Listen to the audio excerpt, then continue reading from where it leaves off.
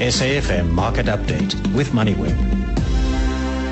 Thanks, Greg. Almost 6 minutes after 6 o'clock. We'll continue tracking that Amplats story here on the Market Update. Official word from Anglo American Platinum just a couple of minutes ago, and we'll bring you that in a couple of minutes' time. Also, some conflicting reports from NUM. We'll get to that and the reaction on the markets as well as on the currency. That's to come. But first, Gugulethu Mfupi has your business news. Thanks, Hilton. Good evening. Sun International has announced that its Chief Financial Officer and Executive Director, Robert Becker, will step down with effect from the end of February. After 8 years with the group, Becker will be leaving to pursue his career aspirations. And research data suggests that Nigeria's economy is expected to grow slightly faster this year compared to 2012, driven by progress in the agriculture, banking and oil sectors, while inflation rates should ease slightly. Turning to the markets now, the JSE All-Share Index is closed in negative territory, down by just under 0.5% at 40,512 points. The rand's at 8.88 against the US dollar, 13.70 to the pound and 11.85 against the euro. Gold trading at $1,607 an ounce, a barrel of Brent crude oil at $118 and the platinum price at $1,687 an ounce. Thanks, Gugu. Just before we get to the markets, David, official word from Anglo American Platinum. An incident occurred today at our Siphumelele mine in the Rustenburg area involving members of the Workers' Committee and NUM shop stewards. Workers' Committee members are contesting NUM's legitimacy at the mine and demanding that NUM vacate its offices. The company is currently in the process of validating union membership at Rustenburg and the mines north of the Pilanesberg. A total of 9 employees were injured when rubber bullets were fired by Anglo American Platinum security personnel as they were attempting to evacuate the NUM shop stewards who were trapped in their offices. 3 security personnel sustained minor injuries during the incident. All 12 injured employees received medical attention for non-life-threatening injuries. No one was fatally injured during this incident. And of course, this contradicts some of the earlier reports that we did get from Lesiba Seshoka from NUM and indications earlier that there was one fatality. David, the market reacting very suddenly to this news. Anglo American Platinum down 5% and the rand against the US dollar losing 5 cents from 8.82 to 8.87 literally in a minute. Well, I think their fears, the immediate fears were that there would be more deaths, that it would lead to strike action and further violence. And we're not sure that where this is going to lead, because obviously there are tensions there.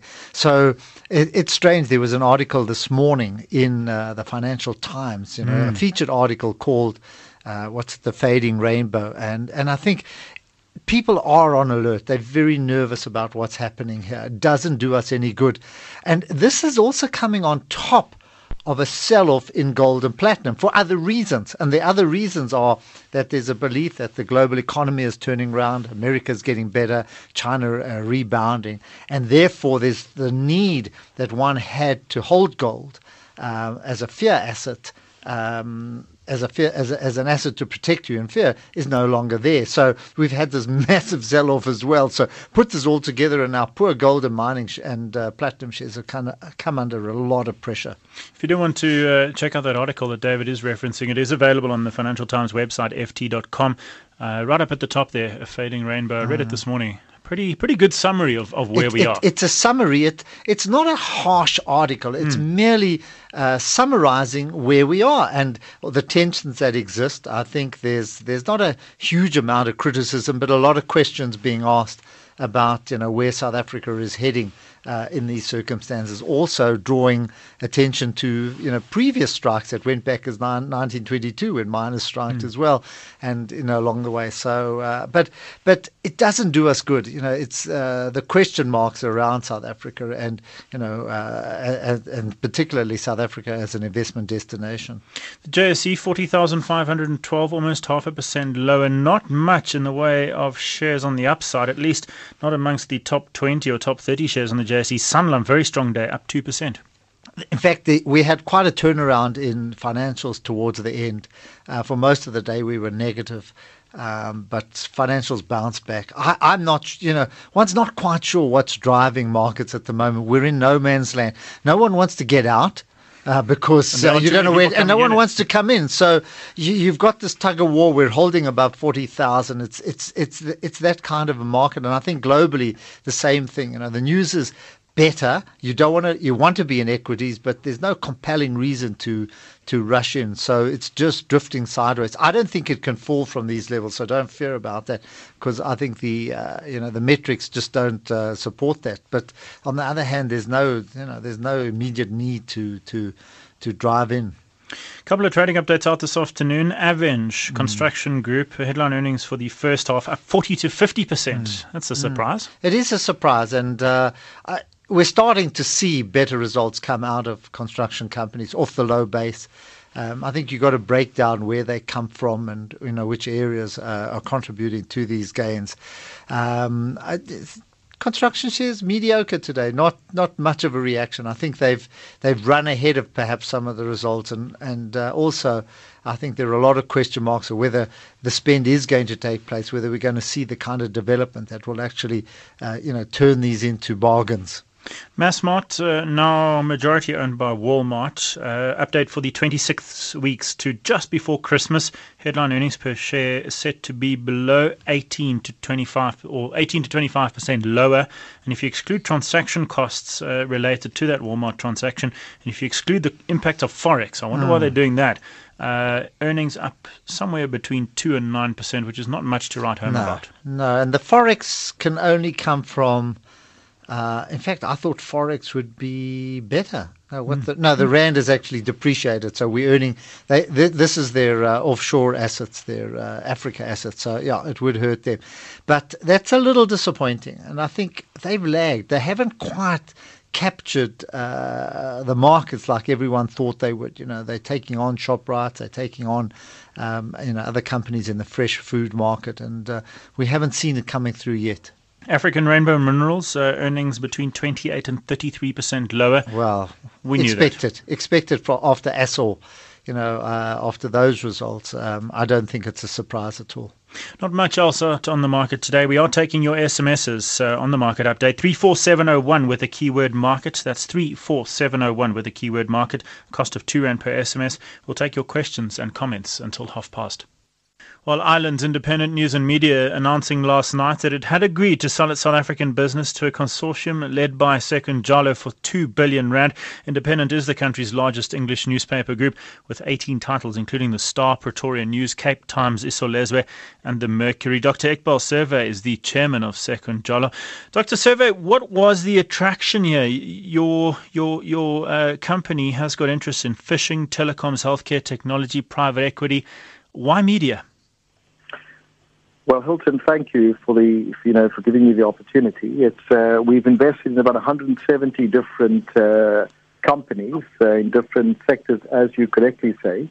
But firstly, what attracted me to the Independent Group is the opportunity to bring the asset back home. It's a very important part of the history of South Africa. It's got good titles, very good people. And it was time to bring this asset back to our country. So I'm delighted that as Sekunjalo, we have been able to lead the consortium to do that. And I would have applauded any other South African businessman that would be able to bring the title back home, these titles back home again.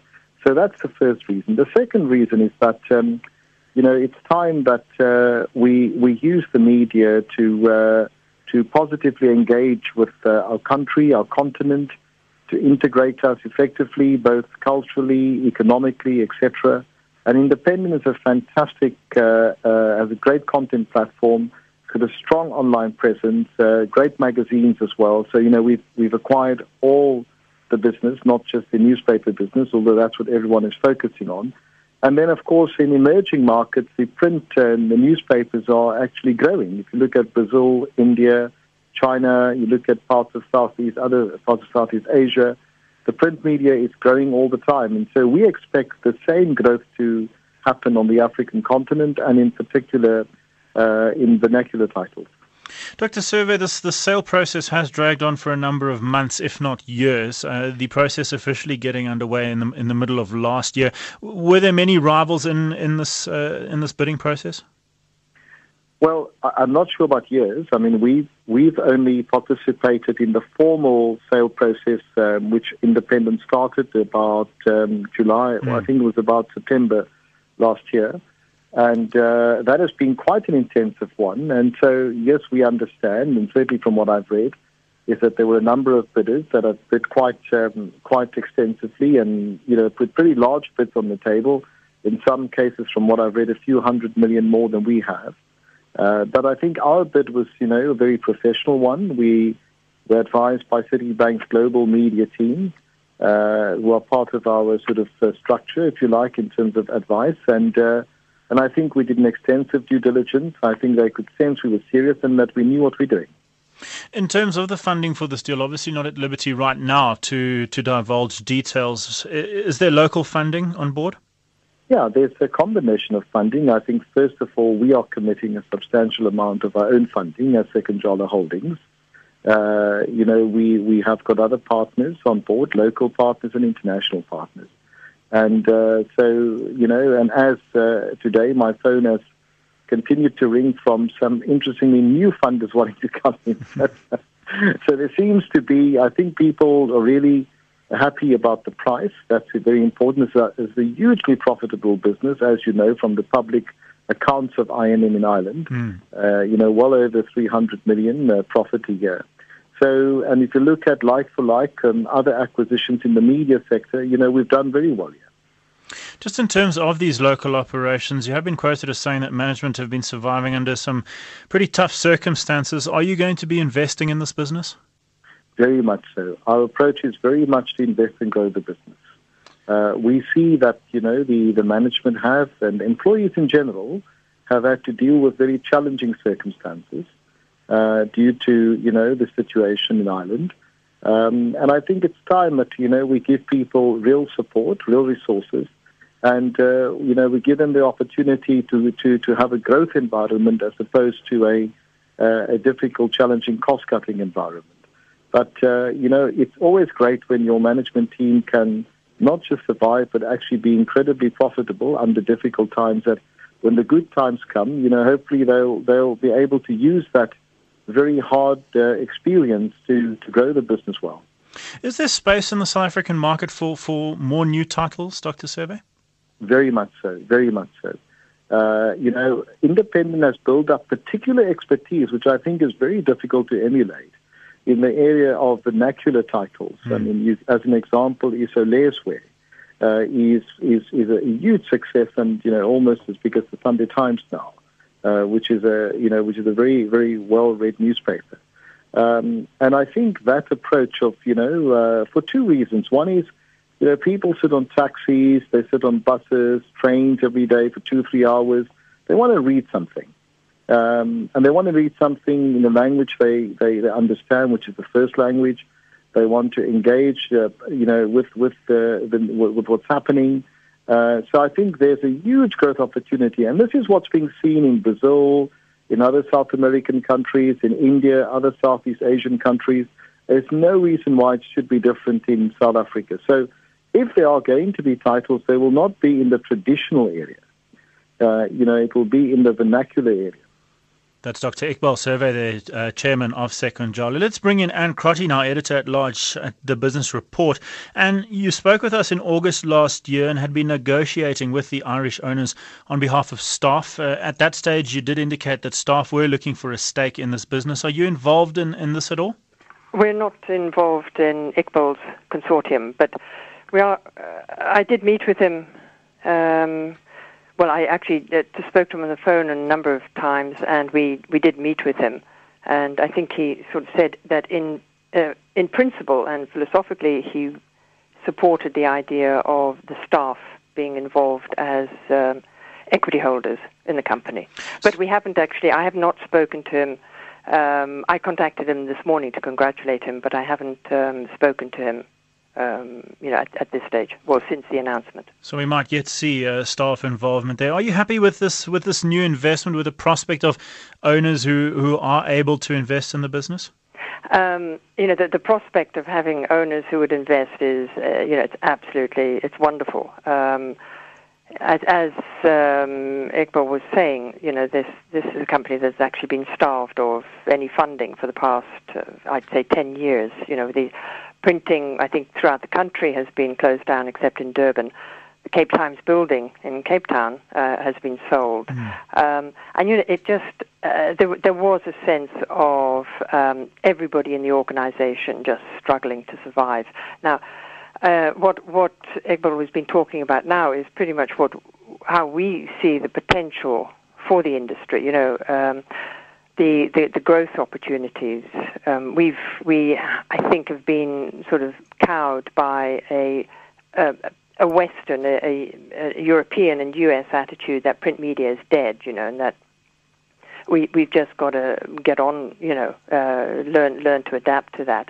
I think we do need to look at developing a much more vigorous digital option, but there is huge scope for print media. As Iqbal said, the people are in buses and trains for hours a day. They don't want to read. They want to read something that's in their home language. And we should have done that years ago. The Independent. Anne Crotty is editor-at-large at the Business Report. Let's bring in Jill Moody now, editor and publisher of grubstreet.co.za, also independent media commentator.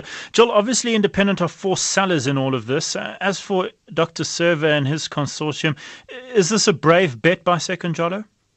Hi, Hilton. Yes, I think it is. You don't buy newspapers today to make pots of money. Those days are long gone. It's tough out there for sure. So, let's see what happens. But as Anne has pointed out, these papers have been starved of investment. Is it too late to fix it up and turn it around? We don't know yet. But I'm sure everyone welcomes the fact that there's a local owner here on board, and that we're gonna. And he's saying all the right things. He's saying he wants a growth environment. So, yeah. Jill, in terms of media ownership and the debate around transformation, given that this is a consortium with strong empowerment links, does this put that debate to bed for once and for all? Oh, no, I don't think it does. I think it changes the landscape somewhat, but the ANC Mangaung resolutions have certainly sort of signaled that they wish to relitigate the Press Freedom Commission. They want to have another parliamentary inquiry, and they want a transformation committee, even though the Press Freedom Committee sort of outcomes were accepted at the very highest level of the ANC. So I think that battle is still on. But this does, we've got a bit of a change in the wind here. But, of course, we need to know more about the ownership structure, I would say, of Independent, of the Second Jalo consortium. We don't know that much yet. Jill Moody is editor and publisher of grubstreet.co.za, also an independent media commentator. Before her, Anne Crotty, editor-at-large of the Business Report, also Dr. Iqbal Survey, who's chairman of Second Jalo. Well, Kees Bruggemans is consulting economist at FNB and joins us now. Kees, your Rex column today entitled Why Corporates Are Holding On to Their Cash. And this is a tricky subject and a topical one, especially given that South African companies now holding over R500 billion, 500 billion rand in cash on their balance sheets. And politically, this often becomes sensitive. But this is not only a local phenomenon, is it, Kees? Apparently not. And in our case, I think it has become politicized in that lots of people ask why companies are doing this. Is it because of a lack of confidence in the country? Compared to finding that overseas, a similar phenomenon exists. And there too, people have traditionally asked, are these companies building up large cash balances because they feel that growth is slow, and under these circumstances, they don't really want to invest in fixed capacity. New capacity, and in the process then they build up cash. Compared to saying, well, perhaps there are other reasons for it, and this is not anything that I have specifically come up with. I used to happen to notice an article in overseas newspapers which suggested that specifically in Canada, but also applying to the United States, it has a lot to do with the actual modern operations of large companies that probably is more cash intensive. And I kind of wondered whether, in fact, the same thing applies to us, because I don't think institutionally we differ all that much. Kees, you do point to this Canadian research which was published in the Financial Times. And as you say, this research seems to suggest that the world has moved on, perhaps and that these companies hoarding this cash, keeping this cash, this increased pile of cash on their balance sheets, is not necessarily linked to the current environment we find ourselves in. And if you take a step back, perhaps the picture does become a little bit clearer. Yeah, this researcher named Poshman at the Rao Institute in Toronto, he has examined the data for Canada, and he has done it over a 20-year period. A 20-year period in which a lot of things on the ground basically changed in the way large companies, especially in manufacturing and industry, operated. And he takes the view that because of changes in trading conditions, improvements in technology, logistics, in response to market incentives, a lot of companies have essentially lowered their use of inventories and accounts receivable, but they have increased their cash balances, their cash holdings. And the main reason for that, for the increase in cash, has to do with the fact that they're now into just-in-time manufacturing, and they have a far more sophisticated supply chain. But that also means that they need to have the immediate means to be able to respond quickly if they in fact have to order more inventory. And you then find, or rather he found in Canada, for example, that as a percentage of the balance sheet, cash and inventories used to be of the order of 3% and 16% of the total balance sheet, and today is 6% and 11%. That's Kees Burgermans, the consulting economist at FNB. David, very quickly, SMS in from Glenn. What's the news of Capitec? Are things going to be all right for people who have money? Oh, absolutely. I mean, he's got deposits, sure. Share price came down, but I think that the worries are exaggerated. Simple as that. Yeah. Share price, yeah, look, we've had such a good run over the last few years. There's bound to be a bit of digestion as results catch up, but I wouldn't worry about the safety of my money. Well, it was a day where the JSE ended down 0.4%, 40,512 points. The real story in the rand, 8.89 against the US dollar, weakening by 5 cents on the news of that shooting at Anglo American Platinum. This has been the SAFM Market Update with MoneyWeb. Full transcripts of the program and business news available online at www.moneyweb.co.za. We're back at 6 p.m. tomorrow, 6:30 now, and time for Game Plan.